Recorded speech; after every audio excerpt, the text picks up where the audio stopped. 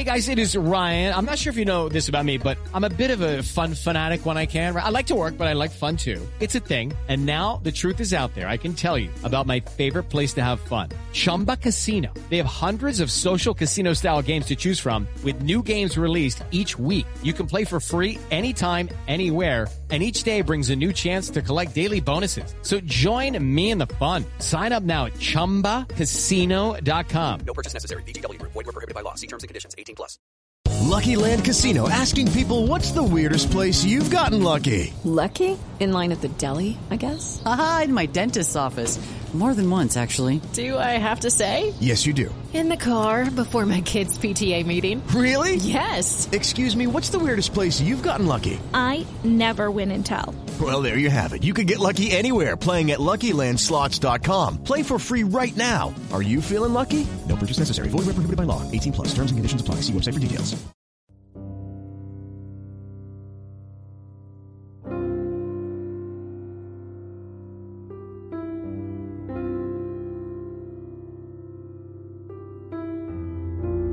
Hello, listeners of the Missing Maura Murray podcast. Welcome back. I am Tim.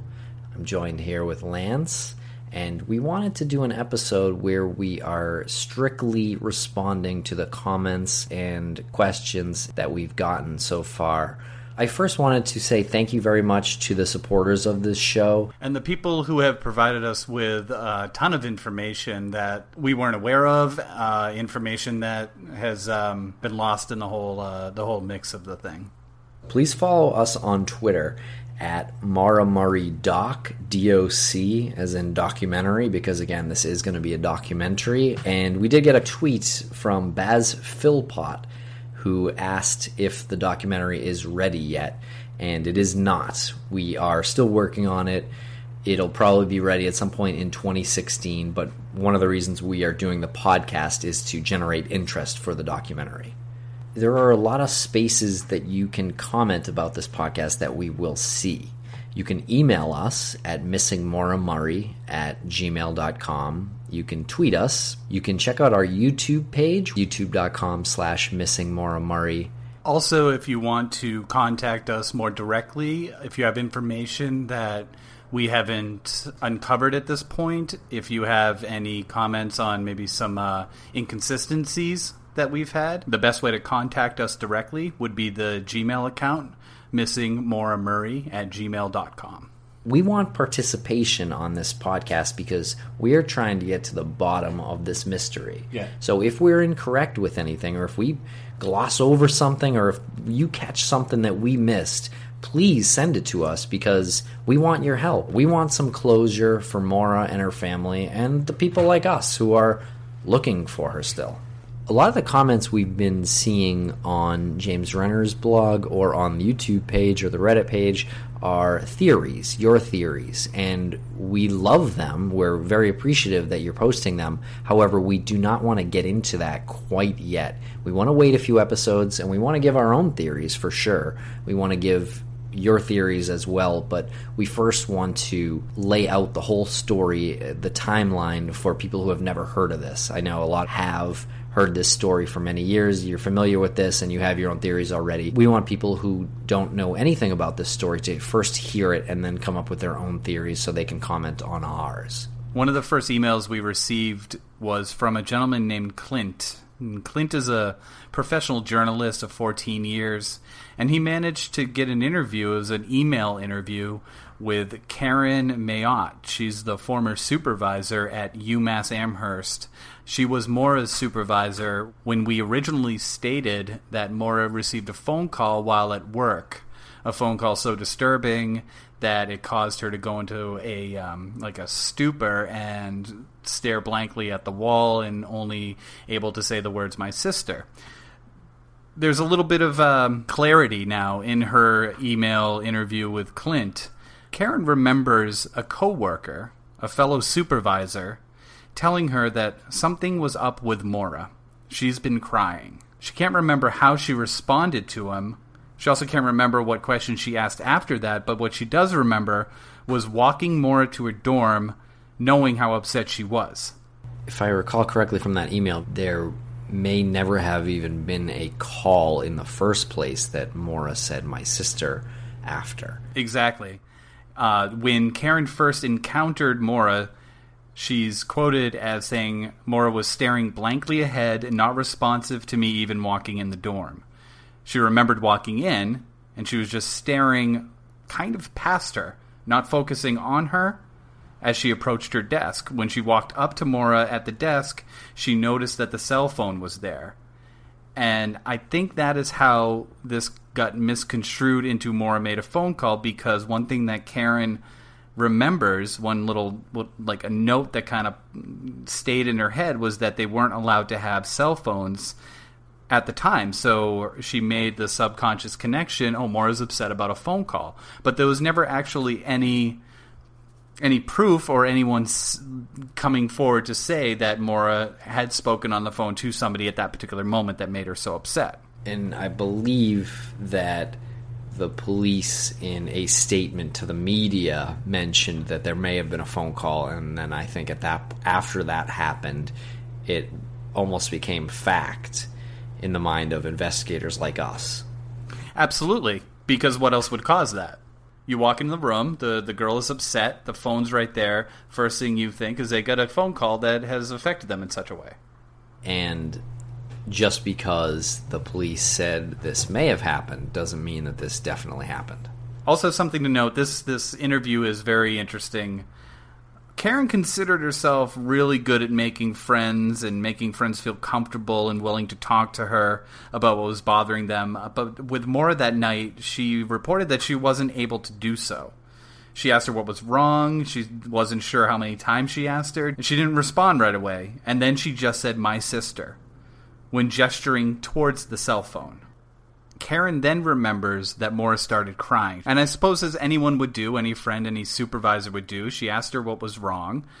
At that point, Maura still didn't respond. Karen was hoping she would say something to her that was more specific regarding her sister. She still didn't respond. At that point, two girls entered the dorm. One lived in the dorm. She swiped her card, but the girl she was with, Karen says she was unsure about whether or not she lived in the dorm. Generally, she doesn't say anything to them. The receptionist, that being Maura, should be the one to call out, asking all of them to show their IDs. The friend didn't live there. She would ask them to come over, sign in. When Maura didn't ask for the ID, Karen states that at that point she was sure that Maura was not in a good emotional state to stay on duty. So she basically saw Maura not performing up to the tasks of the night. She wasn't in a good emotional state to do anything. Another interesting point that Karen brings up is that she, at that point, shared to Maura that Karen herself had been depressed for years, and she was worried about her in this state. And I think that's interesting because this woman instantly notices that Maura is exhibiting some forms of depressive symptoms, just kind of out of the blue. Karen then told her if she wanted, when she got off the shift in a little while, they both could go get some coffee after. Maura just simply shook her head, said no, said she had an early class in the morning. She noticed a large nursing book in front of her, and Karen was thinking that's got to be something that is stressing her out as well. So Karen ripped out some paper, wrote down her cell phone on it, and told her to call her whenever. At any point, if there was anything she could do for her, because all she wanted to do was help her feel better. As this is going on, Maura's still not talking to Karen. And Karen realizes that she should get ready to leave her shift, so she takes out her sheet where she has to sign her key back in. She's off duty. She's sitting there, as normally as she would, grabs all of her stuff to get up to her dorm. She remembers Maura picking up her nursing book, physically cleaning up her desk, putting her materials in the backpack, specifically what materials, she can't remember, another textbook or notebook. And Karen carries those items back to her, follows her out, carries the items back, remembers putting her arm around her shoulders. They walk back to where she lived, to Kennedy, her dorm, about 300 feet away. She swipes her into her dorm and told her that she was worried to leave her alone like this. Maura told her she had a roommate, so it was okay. However, Karen finds out later on that Maura lived in a single dorm, so that was a lie.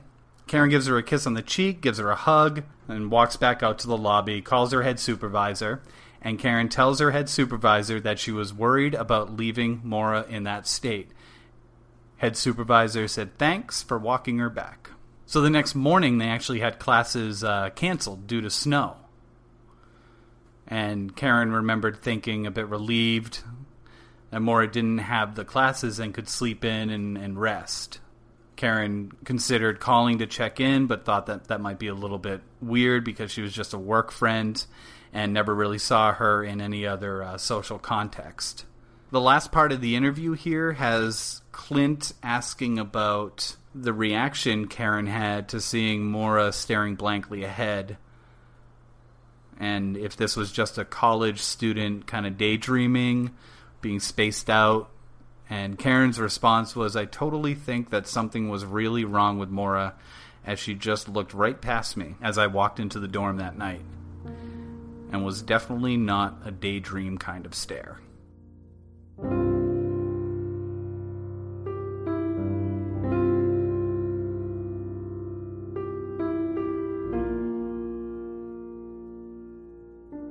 Yeah, let's talk a little bit more about a couple of other points that I thought were interesting. He emailed us again just the other day, and he mentioned that Fred was living in Shelton, Connecticut, at a hotel in Shelton, Connecticut during the time that Maura went missing, not in Weymouth, Massachusetts. Right. Shelton, Connecticut, said for several months, right? Yeah. I guess he was working a radiology job over there, which is what he did. At a hospital? Yes. And he would visit, is it something like he would visit Maura while he was there, or? According to Clint, or actually according to Fred, he said he would visit about every other weekend. It is a 95-mile drive, so about an hour and 40 minutes. And he would visit her every other weekend, and he'd been staying there every weekend for several months? Or he'd just been living there, so the hospital was putting him up? I guess so. That sound fishy to you? No. I would assume that if you're on contract with a hospital and you're more than, hour or so away, that they'll work something out where, they'll put you up at a hotel. Mm-hmm. Several months, though. Like, that's a pretty long contract. I mean, I don't know. I don't want to make anything out of it that it's probably not, Mm-hmm. If anybody has any information on, how long he stayed there, I suppose that's helpful. But if, according to him, he said that he was there for several months on a contract, that's a pretty bold lie to make. If he's going to make a lie. I feel like I'm reaching a bit to put Fred in a position of malice. Fair enough. Yeah, it's definitely easy for the police to have, corroborated his alibi. Most likely he was telling the truth on this one. Also, regarding Fred and his hotel visits, there was a couple of questions that we got about the hotel situation the night before Maura went missing. And they were saying, well, how do you know there's only one bed in that room? And I can't remember exactly how we assumed, I suppose, that there was one bed. I think this is one of those things that is not known right now. There may have been two beds. Yeah, the point that some have made has been, for the majority, they say, that's weird, Maura slept in Fred's bed. Like, how did he not know that she was there when he woke up the next morning? But the point that Clint's making here, he's another one of our sources, is that there were several two-bed units in the Quality Inn that he stayed at in Hadley. And I think that's one of the things that we're trying to clear up right now, is that it's been kind of assumed for a long time that there was one bed. I guess it was kind of assumed / wondered about, and then, the juicier story is that there was one bed in the room. So what we really have to do is take a step back and say, no, they actually had 2-bed units in there. So until we get a definite answer on that, it's still in the air. It's all speculation. Yeah, just kind of got to assume that maybe she slept in her own bed, and that's why Fred didn't wake up. And that's why maybe in his report he didn't make it out to be a big deal, because honestly, when you read the report, he kind of says it in such a nonchalant way. I woke up at about 10 o'clock and Maura was up at about 10:30. Right. Our source Clint here, he goes on to tell us that there were 2-bedroom units there because he's stayed there. He's gone there and he stayed at that hotel. It's a Comfort Inn now. And he knows for a fact that they've always offered 2-bed bedrooms. And he knows for a fact that they've always offered 2-bed bedrooms. Okay. It'd be cool to get Clint on. Yeah, it would be nice.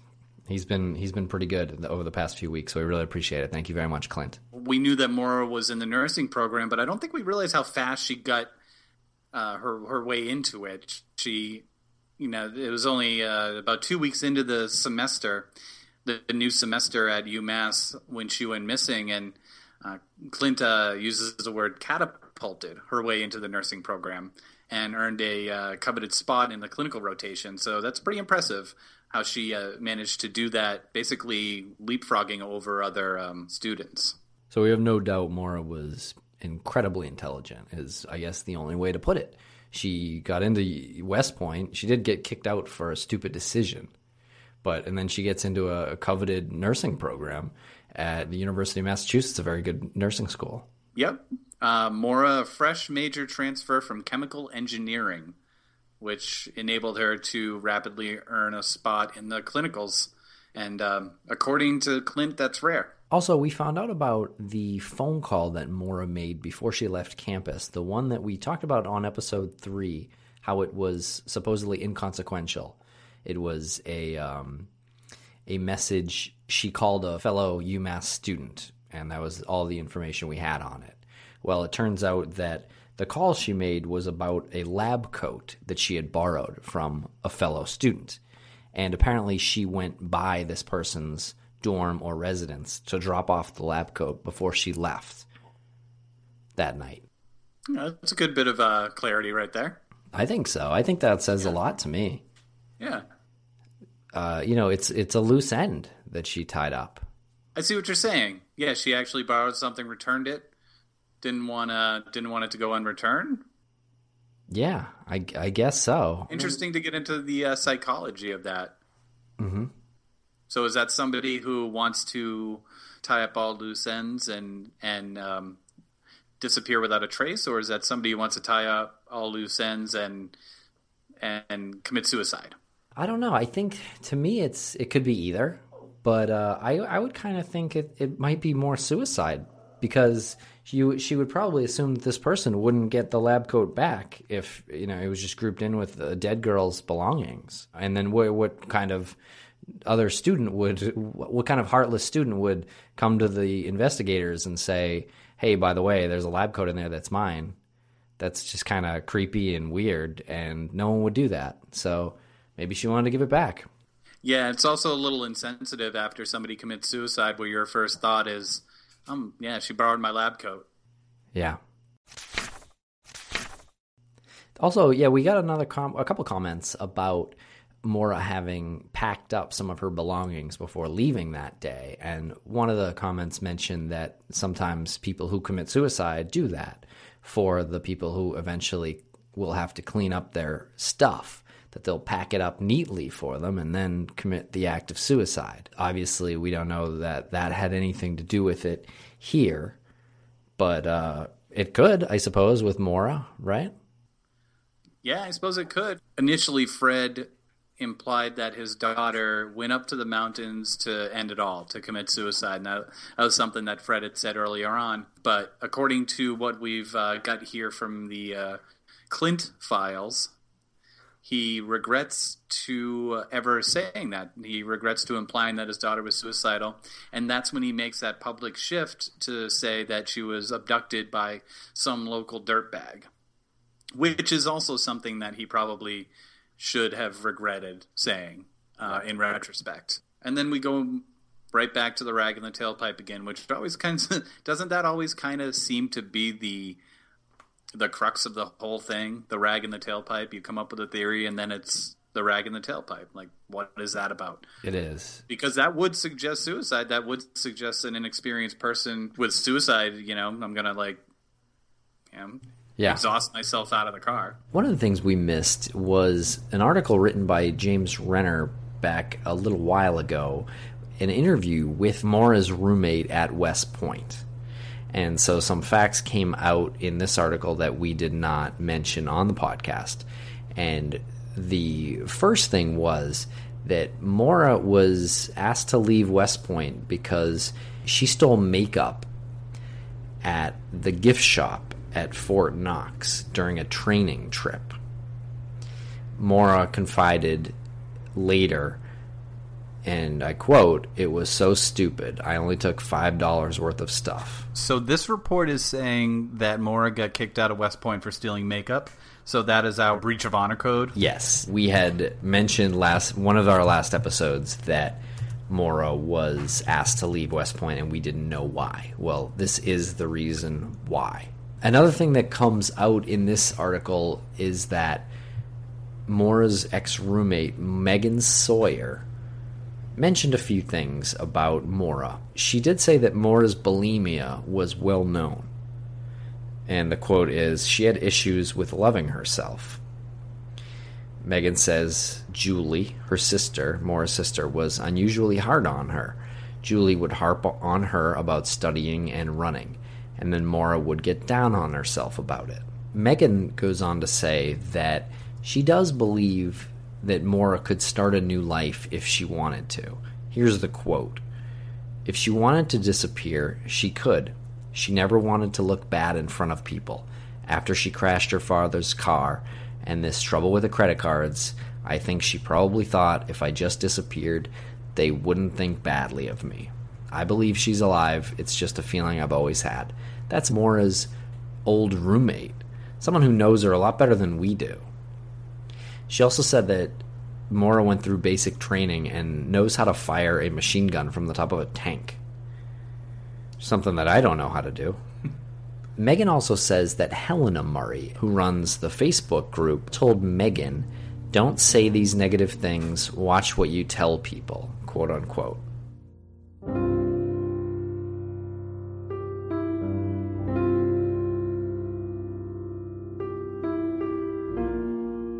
Julie emailed us and said two things about after listening to the podcast. One, my husband is a mechanic, and I asked him after the intro about the rag in the tailpipe. He said it would make things worse, period. On that, Tammy also emailed us, and her husband is also a mechanic, and she asked him about the rag in the tailpipe, and he said there is absolutely no reason to stuff a rag in the tailpipe. If someone did, it would blow out the pipe. He said he knows this because one of the diagnostic tests he does requires him to put a rag in the tailpipe and run the engine. In order to do this, he has to have a second mechanic stand with a long pole and physically keep the rag in the tailpipe. He said in the instance it was stuffed in there and jammed well enough that by some chance it didn't blow out, it would burn up and the car engine would run very slowly and with little power. Eventually the rag would burn up enough and blow out. I'm not a mechanic, but that is a very, very specific answer, and the guy seems to know exactly what would happen if you put a rag in the tailpipe and you drive the car a considerable distance. Yes, but Passamash on YouTube commented in the completely opposite way. Said there are two reasons that I was told to put a rag in my exhaust when I was driving a rust bucket as a lad. I had a car that, like Maura's, had a cylinder that was not functioning properly. This causes two things to happen mechanically. Maura's dad has stated various places that there was, at the very least, a blown head gasket, which can fry a ring on a cylinder because of the lack of lubrication, because of the oil being burned or leaked from the broken head gasket. This causes a lack of compression in the engine, as well as oil to be mixed with the fuel being burned in the good cylinders, which is expelled as a black smoke and burning oil out of the exhaust. So Passamash goes on to say his dad told him to do the same thing when he was around 18 years old, and he's about a year older than Maura. He can also attest to the fact that it worked until he could save up enough money to rebuild his motor. And that did help. Thank you very much. Well, it helped with a point, but it didn't really help solve the issue at hand. It actually maybe muddied it because we thought we had the answer that there would be no good to this at all. But here's a comment saying that there still may have been some good from it. It's sort of an old school theory. It could be an old school theory, and I really don't see any reason why somebody like Fred would tell Maura, put the rag in the tailpipe, knowing that she lives on campus. If she's driving, she's only going to be driving a short distance, and if this is something that actually helps, then yeah, put the rag in the tailpipe, and it'll help you in these short distance trips. That being said, he didn't know that she was going to be driving off to the White Mountains. It's a good illustration of how there can be so many theories on this case. Someone who was told this by their dad in their past can very easily, much more easily, believe Fred's story than someone who was never told this. Sure, and we're looking at comments that are polar opposite. You have somebody saying that this is absolutely not what they would do. A mechanic saying, period, I would not do this. This is not going to help a single situation. And then you have another commenter saying, I did this, my dad told me to do it, and it helped in the meantime. Yeah, and it can work. Until he had enough money to rebuild the motor. I don't know. Last I knew, a motor costs probably around $3,000. Maybe Fred took out the $4,000 to help her buy a motor. We got another email from Ryan in Tennessee, who urged us to look at Alden Howes Olson. Says something about him just creeps the hell out of me. So if you don't know who Alden Howes Olson is, we are planning to do an episode on him.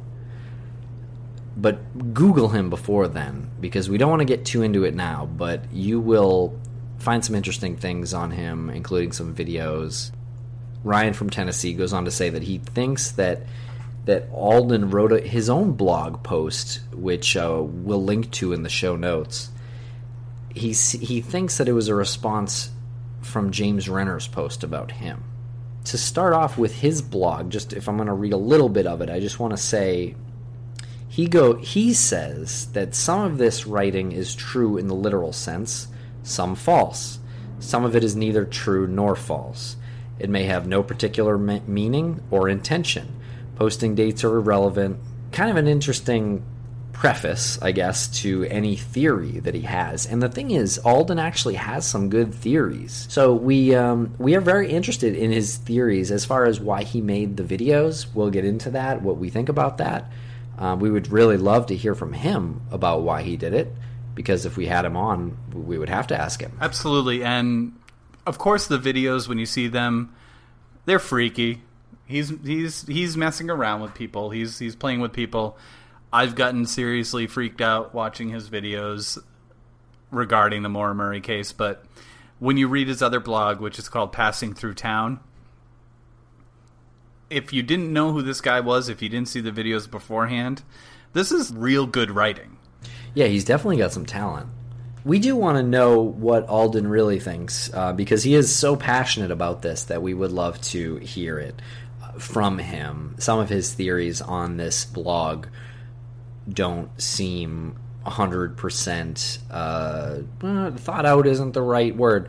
He's given them a lot of thought, but he goes, he prefaces the whole blog with saying that some of this may not be true. So we're just curious if he is so into this, what his theories are. Amongst the emails that we've gotten, we've received some inside information from an anonymous source. Our anonymous source provides unsubstantiated claims regarding Maura leaving the party the night she crashed her father's car at UMass Amherst. There's been a name that has been floated out there, Stefanos, Stefanos,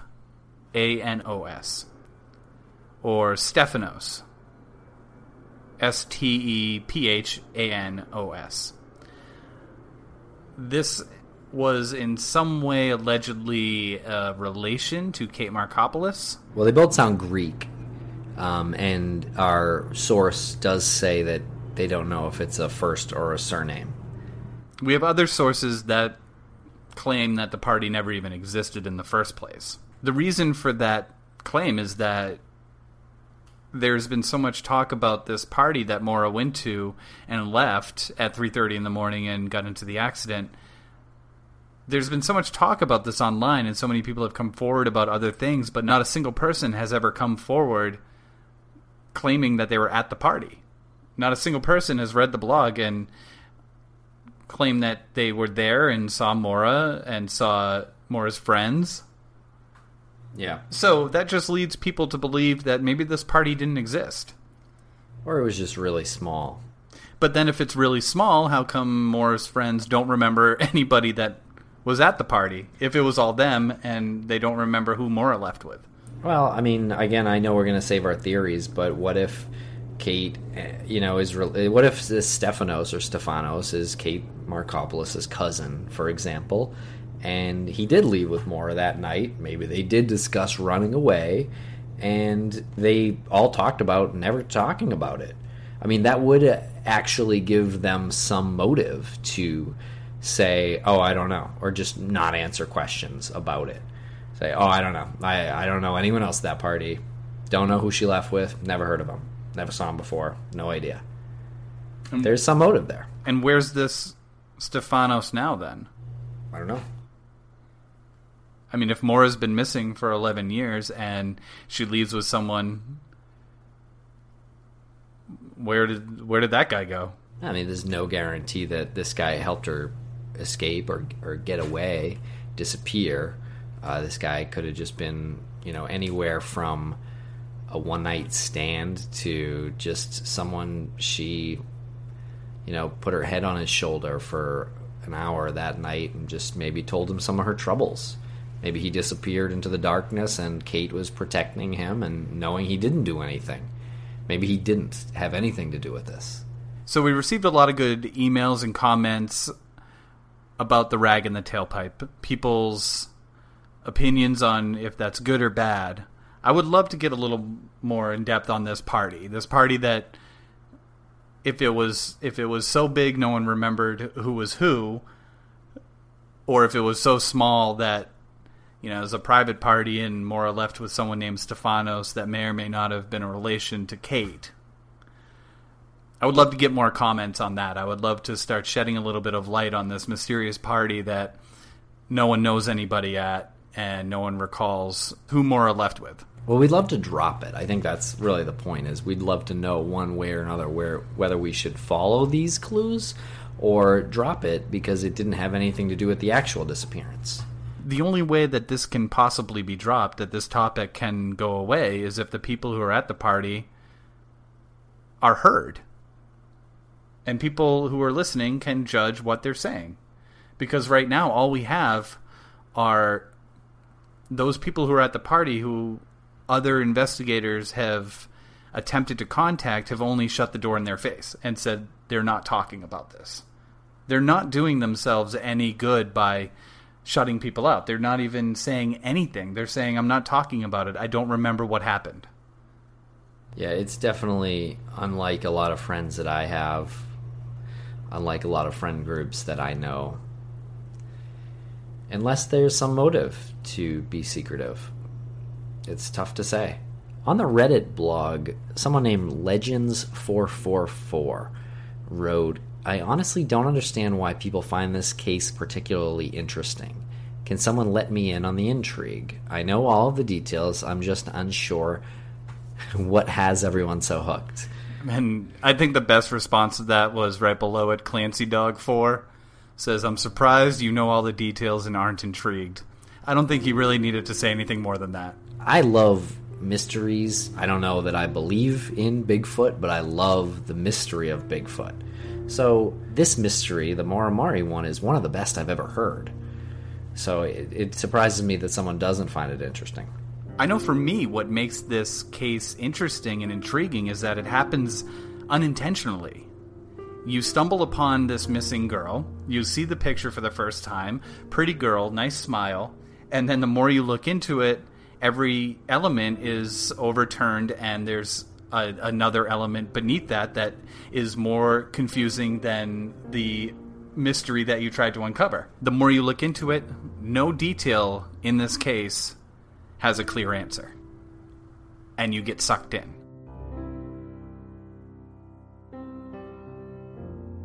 Occam's razor is a problem-solving principle devised by William Occam.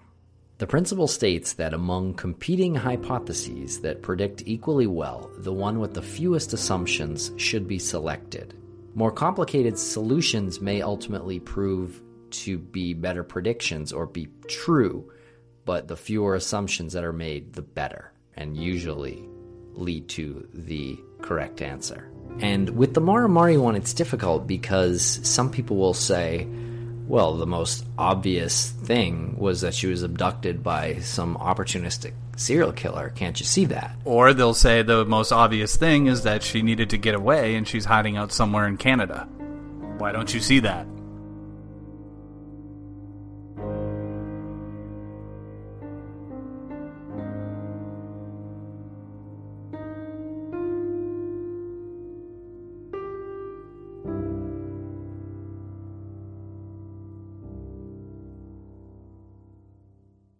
Judy was boring. Hello. Then Judy discovered ChumbaCasino.com. It's my little escape. Now Judy's the life of the party. Oh, baby, mama's bringing home the bacon. Whoa, take it easy, Judy. The Chumba life is for everybody. So go to ChumbaCasino.com and play over 100 casino-style games. Join today and play for free for your chance to redeem some serious prizes. ChumbaCasino.com. No purchase necessary. Void where prohibited by law. 18+ terms and conditions apply. See website for details.